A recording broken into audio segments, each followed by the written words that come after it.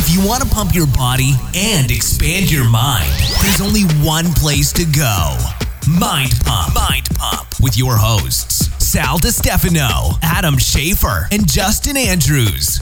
In this episode of Mind Pump, your favorite fitness, health, and entertainment podcast, we talk about how to maintain your fitness, how to keep your muscle, how to stay strong, or at least keep yourself from losing too much strength when you get sick, or especially when you get injured. We actually give you 5 things you can focus on that if you do these 5 things, your recovery will be faster, you'll build your muscle back faster than you would have had you not followed these 5 things, and you'll get back to a place that's possibly better than you left before. Now, this episode is brought to you by PRX, one of our sponsors. PRX makes some of the best at-home gym equipment you'll find anywhere. It's commercial-grade at-home gym equipment that takes up very, very little space. So if you want to have, for example, a squat rack, squat racks are wonderful. They allow you to do some of the best barbell exercises, but they take up a lot of space.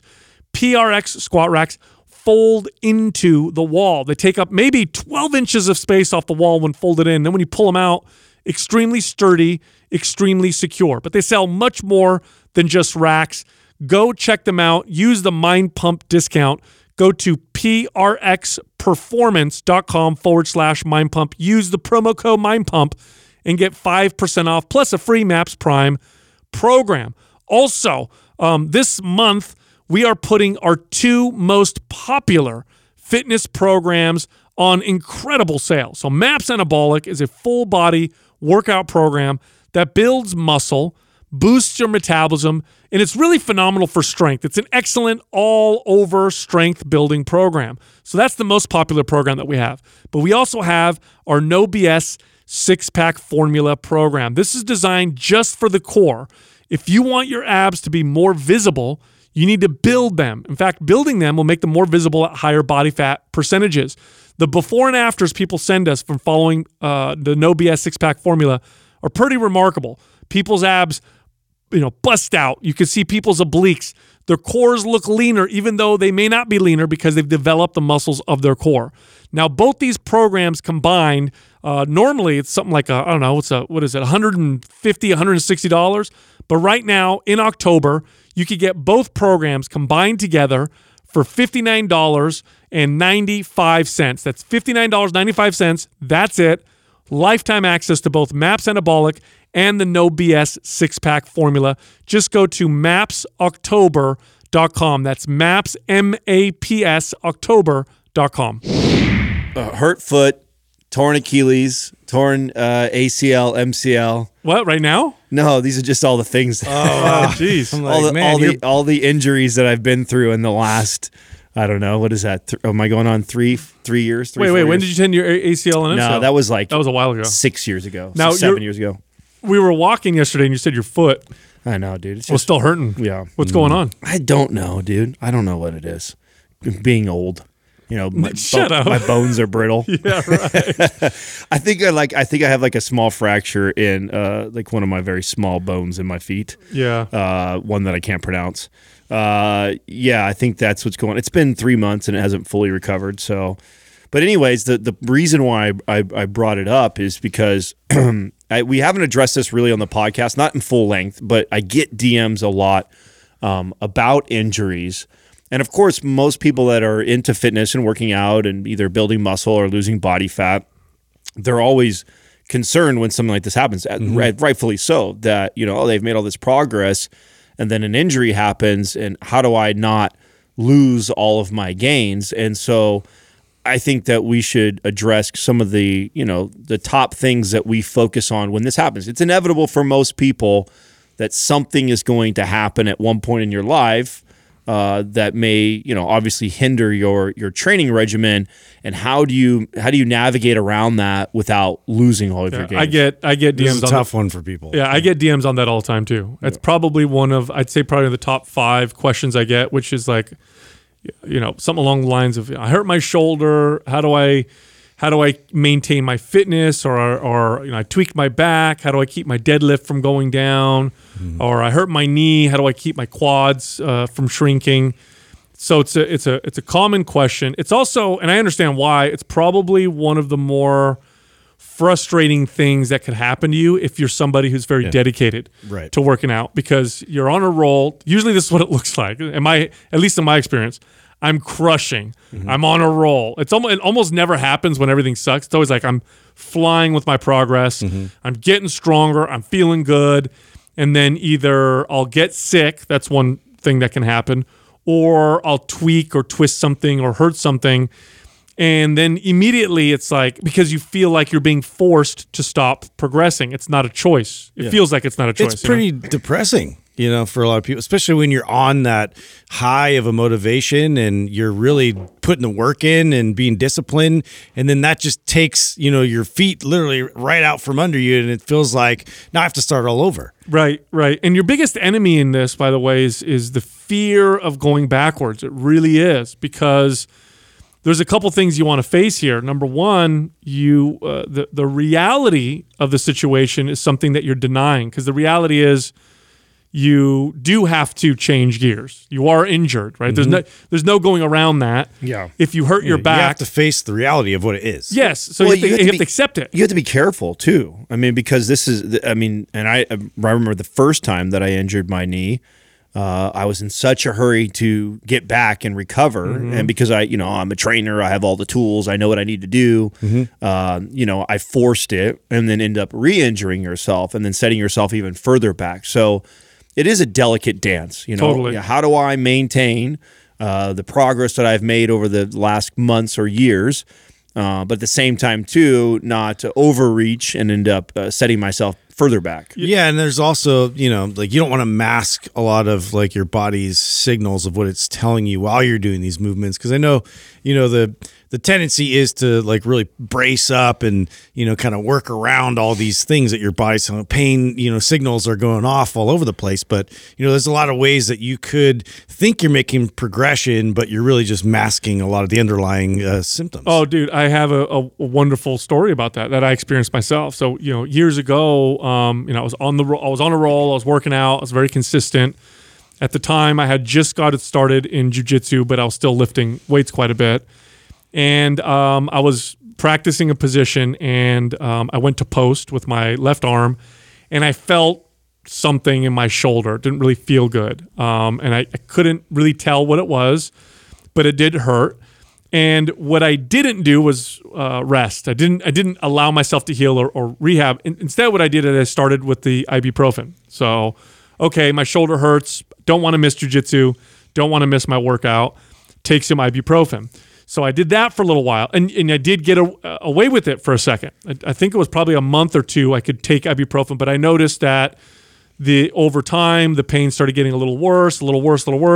Finally, it got so bad to where I couldn't bench press, and I couldn't overhead press, and when I couldn't do jiu-jitsu. Went to the doctor, set up an appointment, and the doctor said, he said, do you want to take some time off? What do you want to do? I said, no, I don't want to take any time off. He says, well, I can give you a cortisone shot right on it was my AC joint that was injured. Yeah. He said, I can give you a cortisone shot there, and then you'll feel a lot better. Immediate relief. And I said, let's do this. So he, puts the needle right at the point where it hurts, gives me a shot. About 2-3 days later, felt good again, went right back to training, ended up causing damage to my AC joint and having to get surgery to have my AC joint resected. They actually had to remove some of it. Now, when I went to the doctor to get the surgery, it became very painfully obvious to me, and I would have recognized this in a client. I didn't recognize it myself because, when it's you have your own ego in the way, right? So I recognized in myself that I caused it to get this bad. I got to the point now where I need to have surgery. So what I did with the surgery was I said, okay, I'm going to take this seriously. I'm going to take the healing process seriously. I'm not going to push it because I already made that mistake. And one thing that helped me was remembering muscle memory. This is a real thing. As a kid, I really injured my knee really bad. And I remember when I finally took the brace off that kept my leg straight, I looked at my left leg and it looked scarily skinny. My knee was bigger than my femur. And it looked crazy. And I remember thinking, oh my gosh, what happened to my leg? and then doing some rehab and doing some exercise, and the muscle came back so quick that it really blew me away. So I thought, okay, no matter what happens with the surgery, I know I'm going to lose my pec. I know I'm going to lose my shoulder and tricep because I'm not going to be able to do pressing or pulling or whatever, but it should come back fast. And that time I treated it properly. I did everything the right way. I remember when I took the bandages off and I did look in the mirror and it did look scary. I lost a lot of muscle, but I did everything the right way and it came back, and it came back very quickly to the point where, I have wonderful balance between my right and left side. And that taught me a lesson, which is don't be afraid of going backwards, because muscle memory is a real thing. However long it took you to build your muscle in the first place is not nearly as long as it's going to take to get it back when you lose it. If it took you 4 years to build your arms and then you can't work out for a couple months, it'll take you like 4 weeks, to build them back. Literally, that's how fast it works. So you got to make peace with that, because if you can't make peace with that, you will screw yourself over. I had the same experience with my arm, and I broke it in the same year twice. And it was so demoralizing. I didn't know. And it's my right arm. It's my dominant arm. And it's something that I was, really identifying as an athlete. And I couldn't do all these things that I could normally do with my right arm. And taking the cast off, especially for the second time, it was almost like I was just skin and bone. And it was really one of those moments where I was like, I don't know if I'm going to be the same after this. If I really have to change everything I'm doing to my left side and relearn everything. But you're right. It really came back fast. It came back, within an amount of time I wouldn't even have thought it possible. So it's one of those things. It might look scary at first, but it's your body will respond appropriately. And it helps with the fear, because I think if you're focused on the fear, oh my God, I'm going to go backwards, I'll never be the same, you're more likely to do the wrong things. Well, especially when, the first step of the 5 steps that we listed for this is focus on healing. Mm-hmm. Yes. And that is, the mistake that I made in the past was still focusing on trying to build muscle and gain and, work around this injury, versus put all of my effort and energy towards getting better and healing and rehabbing and addressing the root cause that got me there. I feel like you have to explain a little bit more, Sal, about the cortisone shots, because I remember as a trainer, this was a massive hurdle for me. One, understanding what exactly is a cortisone shot? Why do so many doctors prescribe it and tell clients when they have issues like this that you dealt with your shoulder and that's the go-to? It was hard to overcome that as a trainer because, one, I wasn't educated enough to really understand it and what we were doing to the body by taking one of these shots. Right. And then I had to overcome my clients going, I feel amazing. Mm-hmm. They take this shot in their hip, they take the shot in the shoulder and their elbow or wherever. You're trying to put the brakes on a little bit to be conscious of it. And then they go, I feel amazing, Adam. Mm-hmm. So I'm just going to go get another cortisone shot in a few months if I need one.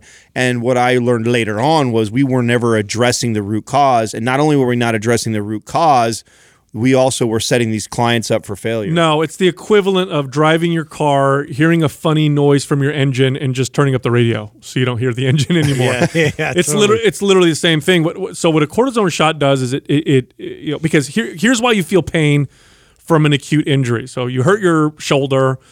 Your body sends inflammatory, factors and markers over to the area. You get increased inflammation. That's also a signal for repair, healing, for all the good stuff to happen. You feel the pain, which prevents you from moving it. This is a good thing because it allows the area to heal.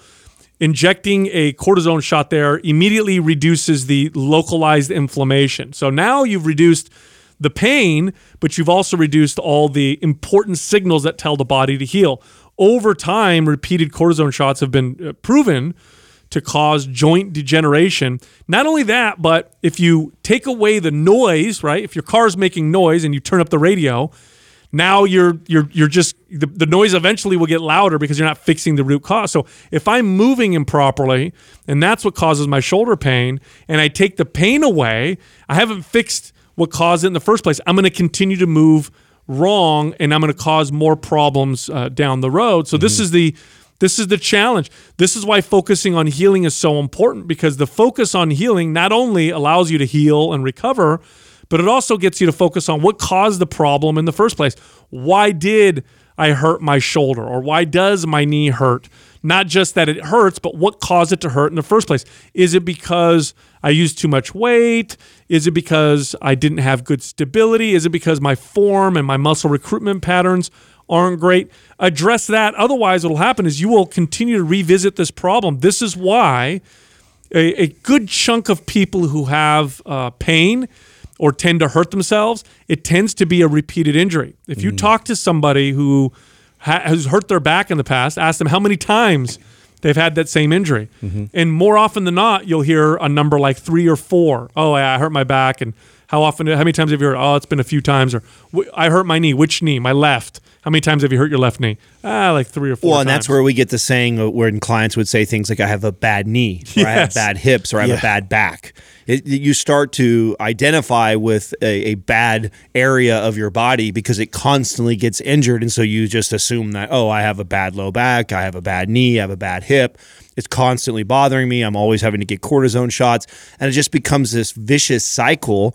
And we never really address the root cause. You never focus on truly healing correctly and then getting to the bottom of why did I get in this place in the first place, and what do I need to do to avoid this in the future? Right, and I think people need to understand healing isn't just not doing anything and laying down and elevating and immobilizing. Like healing, there's a lot more involved in healing, and movement is a part of that. But it has to be appropriate, and it has to be addressing the type of movement that was creating the problem for you. You have to identify that. Yeah, and studies show this. Like when people have surgery, if you've ever gone to the hospital and had surgery or procedure, they'll encourage you when it's appropriate to walk through the hospital. Prevents blood clots.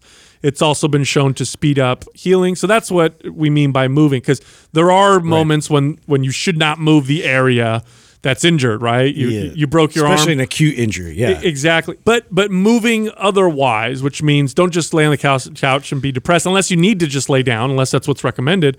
But you could just go for a light walk or moving. That's also part of the healing process. But healing is the most important thing. That's why it's number 1 in this list, because nothing will prevent you from, or nothing will make you lose muscle. Nothing will make you get out of shape more than failing to heal. Like if you can have all the strategies in the world, but if you get in the way of the healing process, you ain't going to go anywhere, because an injury stops you right there, dead in your tracks. It prevents you from moving forward. Now, did you guys use tools? I mean, this is what I love, like ice baths for too. Like during this time, like because you have so much inflammation normally in an area that's injured, instead of blunting it with something like ibuprofen, I'll do something more natural where I'm using like ice baths to bring down the inflammation. And even though you guys both alluded to when you have an acute injury that you need to leave it alone and rest, at one point it eventually heals and it is time to move that area. Yeah. Right. And when it is time to move that area,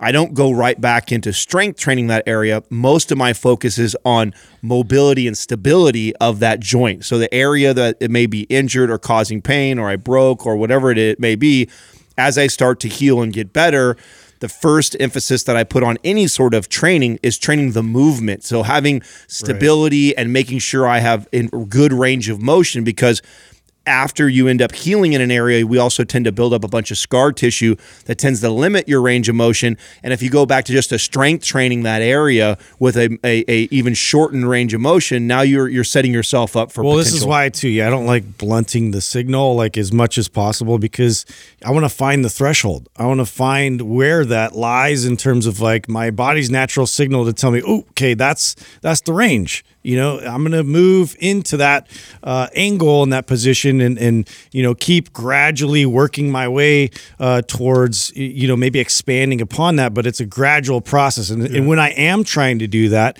then I'm going to come back and, obviously it's going to aggravate it a little bit, which may, this is where ice for me is definitely an answer to lowering the inflammation. Yeah, and ice can slow down recovery as well, because it does slow down blood flow. It's good for pain relief. This is what's good about ice. Is if you have a little bit of pain, you can use ice. It's natural. It doesn't have the systemic inflammatory lowering effect like drugs. But when I say focus on healing, what I mean is, because if you're a hardcore fitness fanatic and you're really worried about losing muscle when you're injured, you tend to be terrible at resting when you're supposed to. I know I did. I was.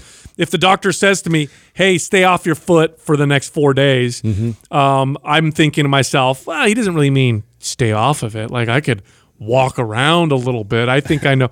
And here, this is the challenge. The challenge is you're so worried about losing muscle that you won't literally follow the doctor's advice. That's number one. Listen to what they say. If they say rest it, let it heal, then you should rest it and let it heal. I've trained female athletes who got breast augmentation who were so afraid of losing shoulder and chest muscles that they went and started working out and messed up the implants and caused the implant to shift in its cavity and to cause different problems. That's one example. I've had examples of I've trained male athletes that had like a bicep tear, and the doctor's like, don't do anything with your biceps for the next 3 months or whatever. They thought, well, I'm just going to go light. That's what I'm going to do. Re-tearing where they had reattached the muscle. So really, focus on healing really is take their advice, and if they say don't move it, that's okay. Yes, you'll lose muscle. It'll come back faster, though, if you let it heal properly. This is also, too, it brings up a point for me when talking to the doctor. This is a crucial thing to ask as many questions as possible. I think people do a terrible job of getting like all of that stuff really defined in terms of, what does that mean in terms of resting? Like, what is my leg elevated the whole time? Like, what are the actual steps like throughout my day look like, and have them kind of outline that whole thing for you, because the more information the better. And so like I actually like I had Courtney would come into some of my appointments and would sort of act as an advocate for a lot of like different types of medications and things they present. And you like the worst thing you can do is just kind of nod your head like you understand them, but not really understand them, not ask more questions. And so I just find that very common for a lot of people. They don't ask enough questions. Well, I also think, I'm going to keep hammering the mobility thing down and stability and range of motion, because this is so close to home for me when I talk about my Achilles tear that I just had. And because I opted not to do the surgery and I healed myself, it did take much longer. And still to this day, I have to put a little more energy and effort into a combat stretch on that side more than I need to do on the other side, because it is still a little stiffer than my right side. And so that focus has to be there. When we created Prime Pro, I really like, one of my favorite things about that program is I really feel like it is the perfect bridge from physical therapy. So if you're somebody who has an injury like that was acute to where you had surgery or something broken, and you go and you are cast up or whatever, and you see your doctor, then the next thing after that, they send you to physical therapy. Physical therapy basically gets you to heal and get it better and at least being able to move it again. Then you take your cast off, or then you're released. And from that moment of being released from physical therapy, you're not done. You're not done. No. Like going right back to training just because they've said, okay, you're healed. Now go back. If you go back from there and go right back into your normal training routine, what you'll find is that area that was injured more often than not is going to have all this scar tissue buildup, and you're going to have limited range of motion. And if you just go into training and you neglect putting that extra effort into working on the mobility and stability portion and range of motion of that joint or that injured area, that is the most ideal way to segue back into. And again, it prolongs the going to build a lot of muscle aggressively at first, but it's laying the foundation so that it does come back fast and that you don't end up re-injuring yourself. Or because what'll end up happening, here's what happens: you hurt your shoulder because you have muscle recruitment pattern issues or movement issues. Because let's say your left shoulder is moving not in the ideal way, so you end up hurting it.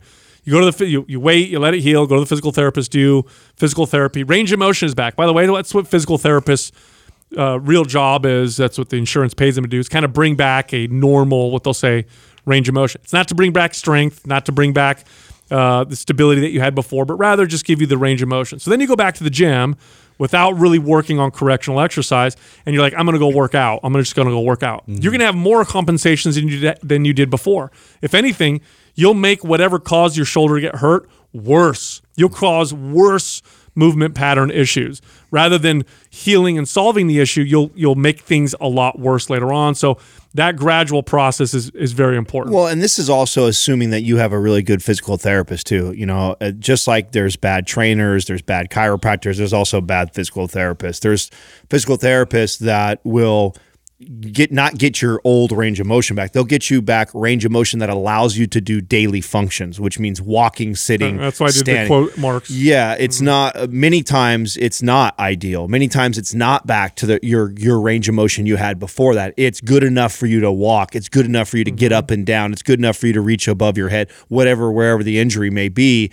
That's what a lot of them focus on, and that a lot of times is not enough to prevent it from happening again to you. It's enough for you to get by, and then you go back again to strength training, and then we re-injure it again. So I can't stress enough that when you get back into your training, and so like the next point is, train what you can. Well, part of training what you can isn't just training the other body, which that is a point too. It's also focusing on that area and working on the mobility and range of motion. You've got to put the energy and focus there. That needs to be, I think, a staple in the beginning of your recovery. Right, but the second point, being train what you can, also refers to this. Okay, I've known this to happen with people.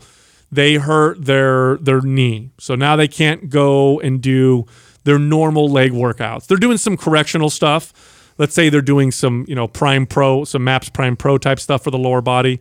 But because they can't go in the gym and really work their legs, they also neglect working their upper body. So now they're not working out at all, okay? Studies show that not lifting weights at all accelerates the muscle and strength loss that you may get from your injury. No joke. Literally, going to the gym and working out other areas actually reduces some of the muscle loss you'll have in the injured area. So just because your upper body, it's even more common for people with I think for guys at least, to have an upper body injury and then just not go to the gym and work out legs either. If you hurt your upper body, if you hurt your shoulder or your elbow, you can still work out your legs. You should. You should still work your legs out. Now, that doesn't mean you're going to not lose muscle in your upper body, but believe it or not, you actually lose less muscle in your upper body because you work your legs. Whenever you work out, especially with resistance training, most of the muscle building signal is local, meaning most of the muscle building signal goes to the area that you're training. But there is a lesser powerful, but still real muscle building signal that's systemic.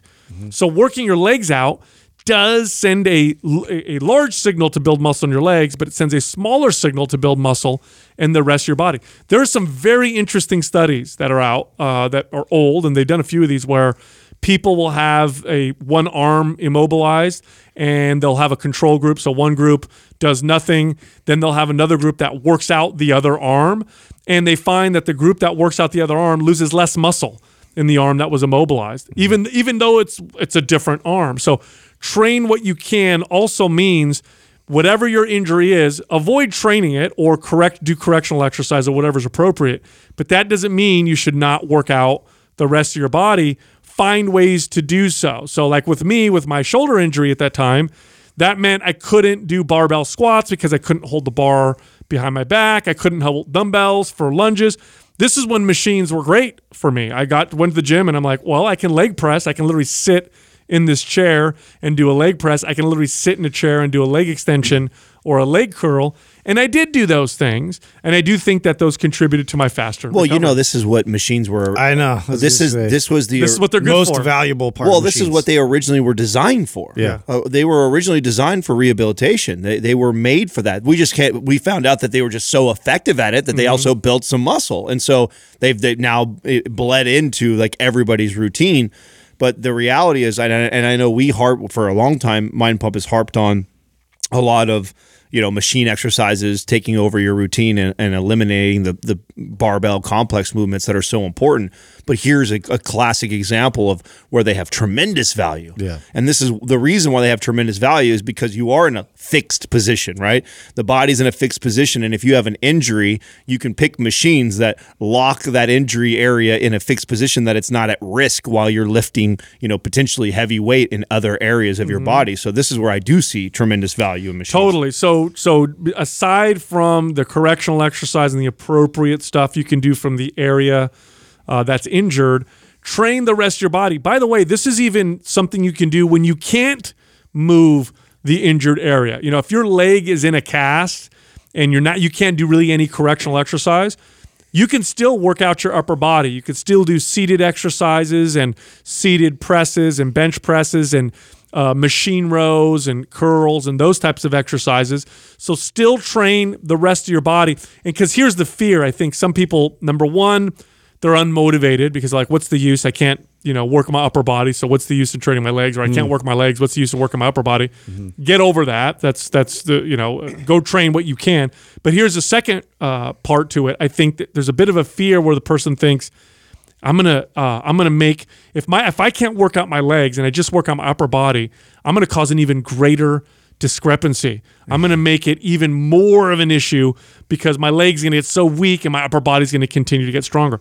Not true. The muscle memory brings you back very, very quickly.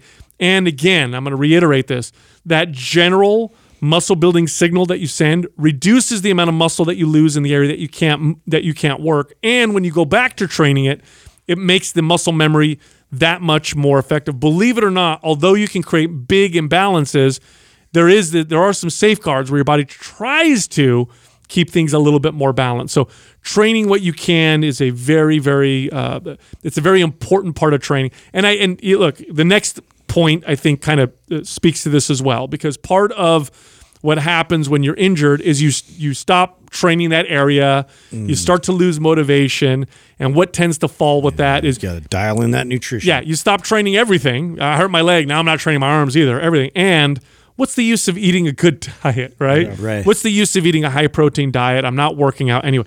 Huge mistake. This is a huge mistake. This is where the comfort food and the junk food kind of creeps in. Is you're again psychologically, this is where you want to feel better, and so you're going to gravitate towards a lot of the foods that are comfort foods and things like that. Yeah, it's that all or nothing mentality, right? If I can't do this, then I'm not doing anything. So I'm going way up. That'll make the healing process take longer, and it makes the recovery and the road back process take a lot longer. Now, do you see any value in even increasing your protein intake during this time? I do. A high protein diet by itself will build a little bit of muscle. It preserves muscle in people who are not moving. So if you have like a patient who's literally bedridden and you increase their protein, they notice less muscle loss as a result, so it's protective.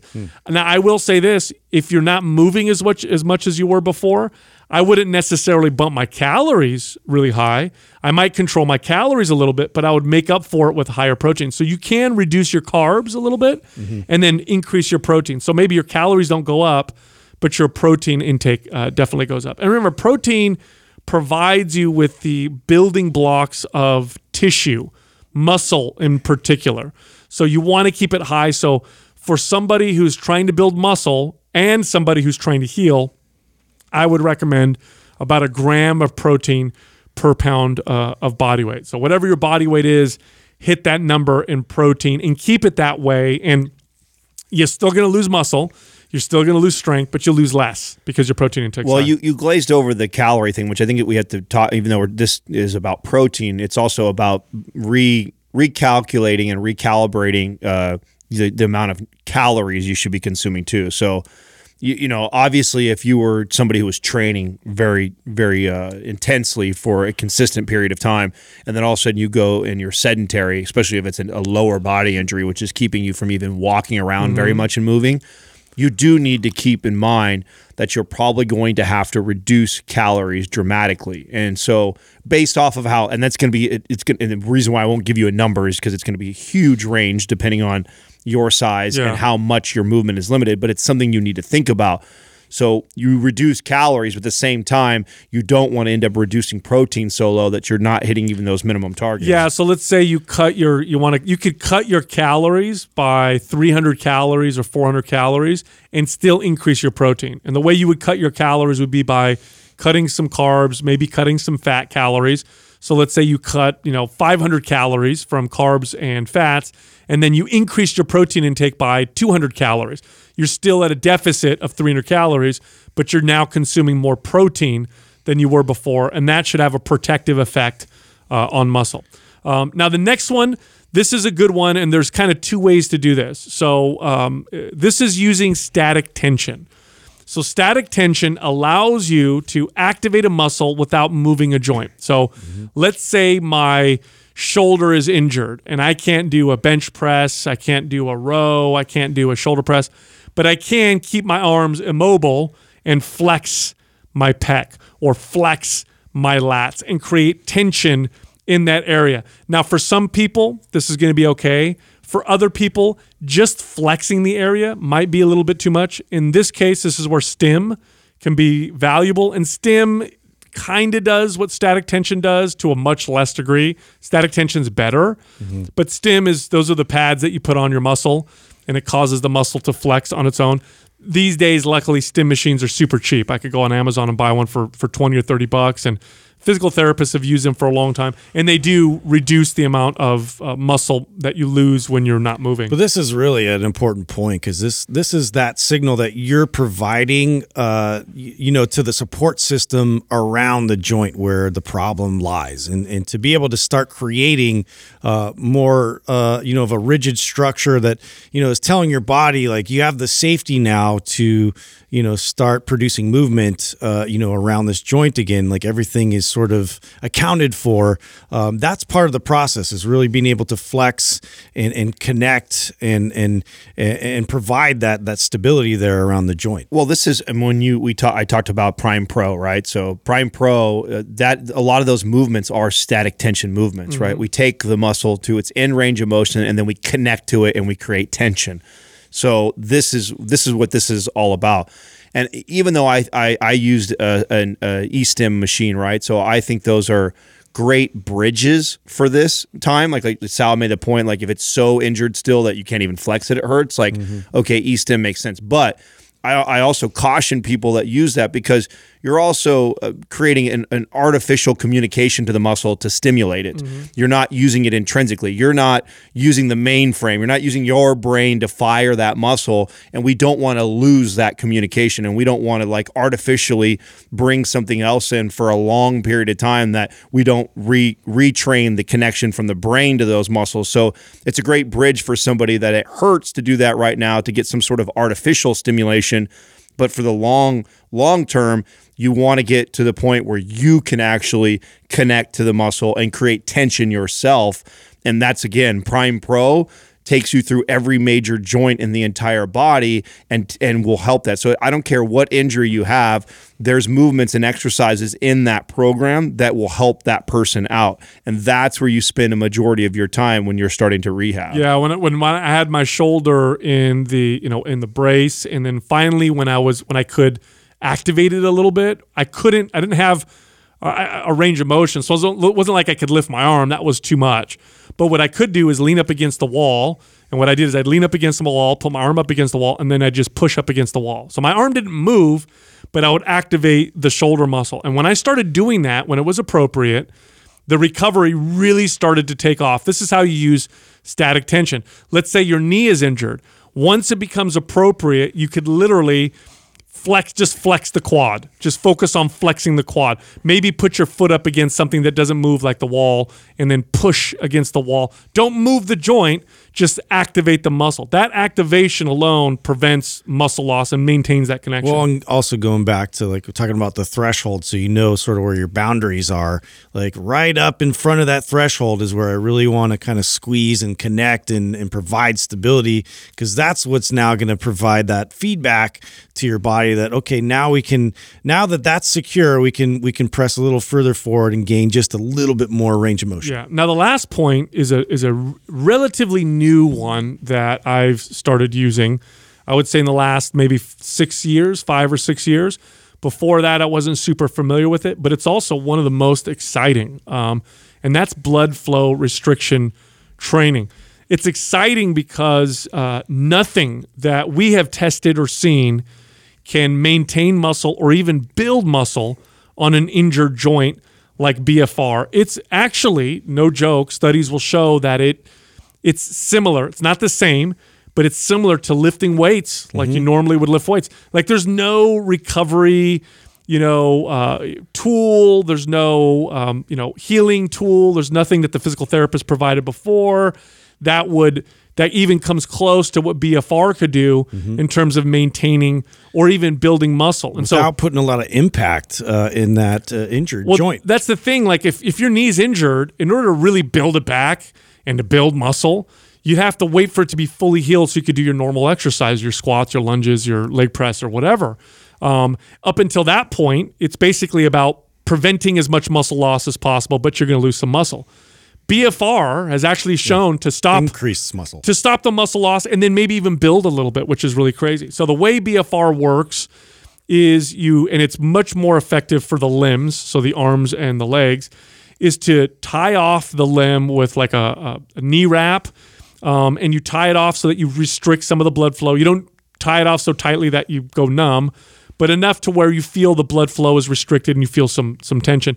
Then you do some light exercise. So let's say I have a knee injury. It still hurts a little too much. I can't do body weight squats. I can't do barbell squats, but I can walk and I can move it. So I can move it a little bit. And I get on the leg extension machine. And let's say normally I use 150 pounds when I'm healthy on the leg extension machine. Well, with BFR, I would tie off my leg with a knee wrap. I'd get on the leg extension machine. And let's say at the moment, my knee can handle 20 pounds. Like that's it. More than that, it's too much for my knee joint, but 20 pounds is about appropriate. Under normal circumstances, 20 pounds wouldn't build muscle because the muscles that I had built before could handle 150 pounds. But now that I've restricted the blood, it actually starves the muscles of oxygen, training them as if they were trained under high loads. So now I'm doing the 20-pound leg extensions, and as I'm doing reps, and this is what you'll experience, you will feel burning in the muscle like if you're doing something with much more weight. You do a few sets like this, you get an incredible pump, and it actually tricks the muscles into thinking they're being trained with heavier weight.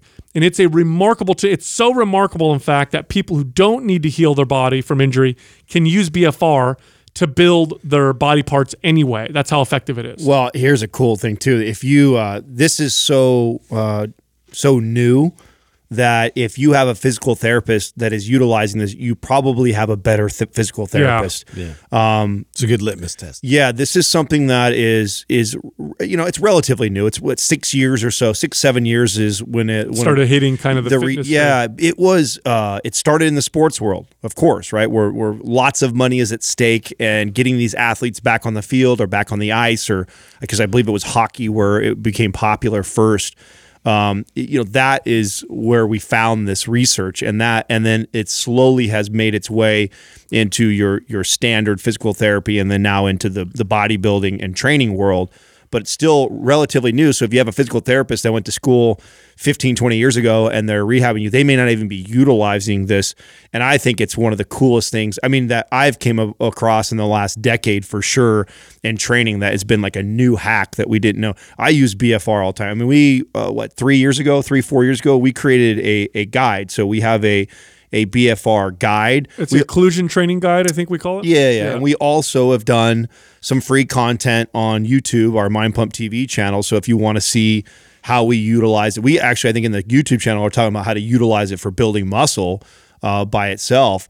But this is incredible for rehab. And this, in my opinion, this is like the next. So you talk about physical therapies first, then you get into a lot of like the Prime Pro type of work, and BFR is really, I think, the way you should be lifting weights and training initially before you start to load and do anything like that. Yeah, it's extremely effective. It's a wonderful tool. In fact, it's a tool that I even recommended, I think, a couple times for people when they were training at home with no equipment during the pandemic. It's a great way to prevent muscle loss. But that's pretty. What we just told you really is the roadmap to preventing muscle loss and to getting you back on your feet as quickly as possible. Number one, though, is to focus on recovery and healing. If you don't recover properly and get your body to heal properly, nothing we said will help. You'll be stuck on this hamster wheel of continued pain and injury and not being able to get back to where you were before. But keep in mind, muscle memory is a real thing. And if you do it right, and if you heal yourself right, getting back to where you were before can be a very fast and rewarding process. And if you do it the right way, you'll get back better than you were before. Look, Mind Pump is recorded on video as well as audio. So if you want to watch the show, check us out on YouTube, Mind Pump Podcast. You can also find all of us on Instagram. You can find Doug, the producer, at Mind Pump Doug. You can find Justin at Mind Pump Justin. You can find me at Mind Pump Sal, and Adam at Mind Pump Adam. Thank you for listening to Mind Pump. If your goal is to build and shape your body, dramatically improve your health and energy, and maximize your overall performance, check out our discounted RGB Super Bundle at mindpumpmedia.com. The RGB Super Bundle includes MAPS Anabolic, MAPS Performance, and MAPS Aesthetic. 9 months of phased expert exercise programming designed by Sal, Adam, and Justin to systematically transform the way your body looks, feels, and performs. With detailed workout blueprints and over 200 videos, the RGB Super Bundle is like having Sal, Adam, and Justin as your own personal trainers, but at a fraction of the price. The RGB Super Bundle has a full 30-day money-back guarantee, and you can get it now plus other valuable free resources at mindpumpmedia.com.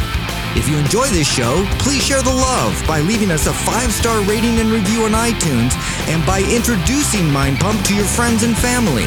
We thank you for your support, and until next time, this is Mind Pump.